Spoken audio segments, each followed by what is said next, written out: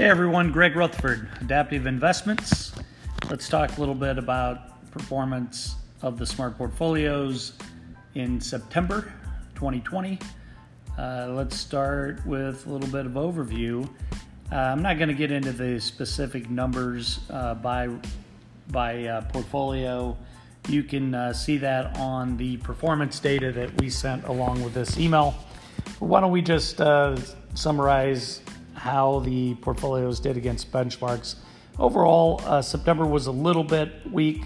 We saw some of the growth stocks, NASDAQ, tech stocks, and so forth give up some performance, but rightfully so as the entire, they've been the leaders by far through September. So gave up a little return there, no worries, and lost about 60 bips against the benchmarks in the aggressive portfolios, maybe right around 20 basis points in the more conservative portfolios.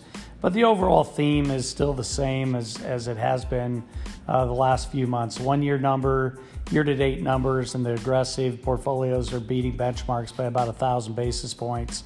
We see that trend continue into the moderate aggressive portfolios, and then the conservative portfolio and the moderate conservative portfolio still trailing benchmarks year to date 1 year because the duration of the smart portfolios were pretty short.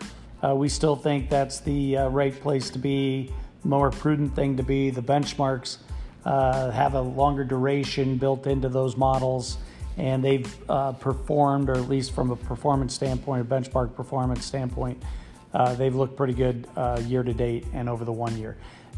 3 year, 5 year numbers in the conservative, moderate conservative are about benchmark equivalent, which is just fine.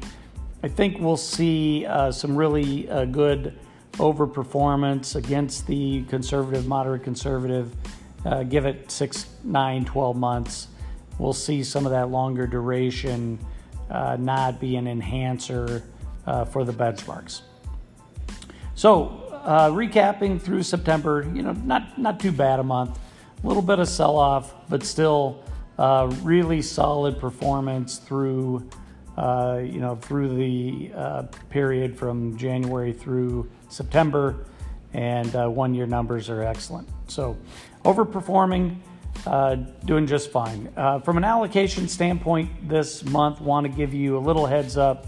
We took out triple Q in the aggressive, moderate aggressive, and moderate portfolios. We had an 8%, 6%, 4% position.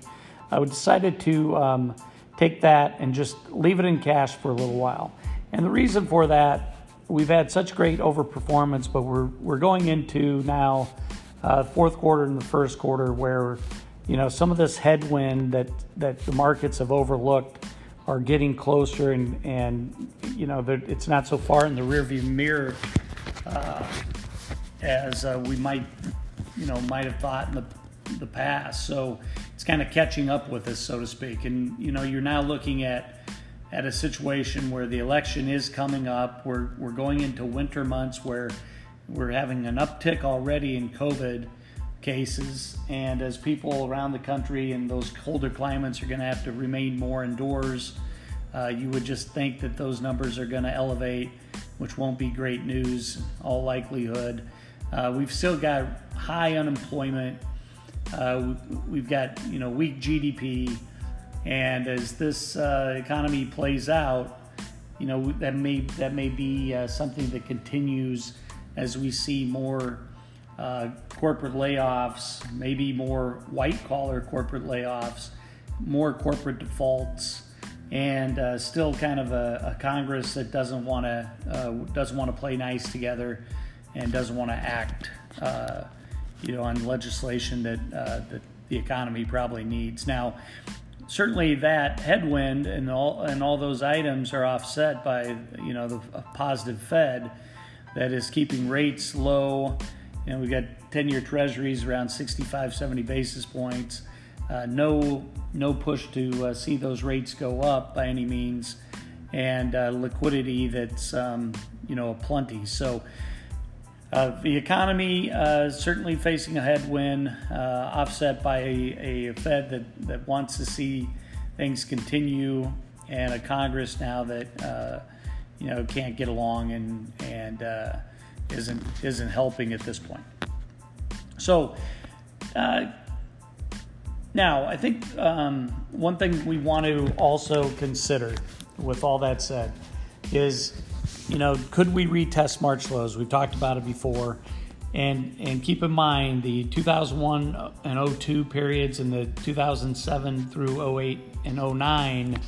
Although there was a little bit of drawdown early, 10 to 12% over the first 3 to 4 months, really it was 12 months, 13 months where we saw the significantly harsh sell-offs, the 30 to 40% drawdowns. And with that timing is to be consistent with this period. Now we're still looking into the first quarter of next year, where we still have a lot of concern about retesting March lows, determining that unemployment's still going to be 9%, 10%, GDP still negative, those types of things could still occur. So we want to be mindful of that. We want to be ready to react, and certainly the smart portfolios will do that.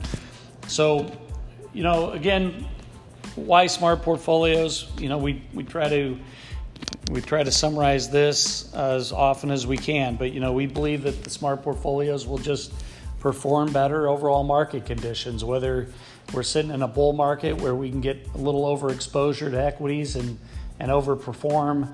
But same hold true in a down market and a really harsh down market where we've got tactical managers that can protect, and we have opportunistic managers that have great up-down capture historical performance. So, the smart portfolios are designed to do really what your clients expect, and that is to, give them some really good performance in up markets, but protect their monies, protect the assets in down markets. Again, that's the design of the smart portfolios. That's what we're trying to accomplish. Thanks for doing business with us. Thanks for those of you that are considering doing business with us. Thanks for your time. And, we think it's a perfect time to go tell the story about the smart portfolios. There's probably a number of advisors and clients that sold positions at the wrong time, missed a lot of this V-shaped rebound, and that's the time when advisors don't really like to talk to clients, and should be a great environment for you to go find those folks and talk to them about smart portfolios and why they'll do a better job for them. So anyway, have a great October. Thanks for listening. We'll talk to you next month.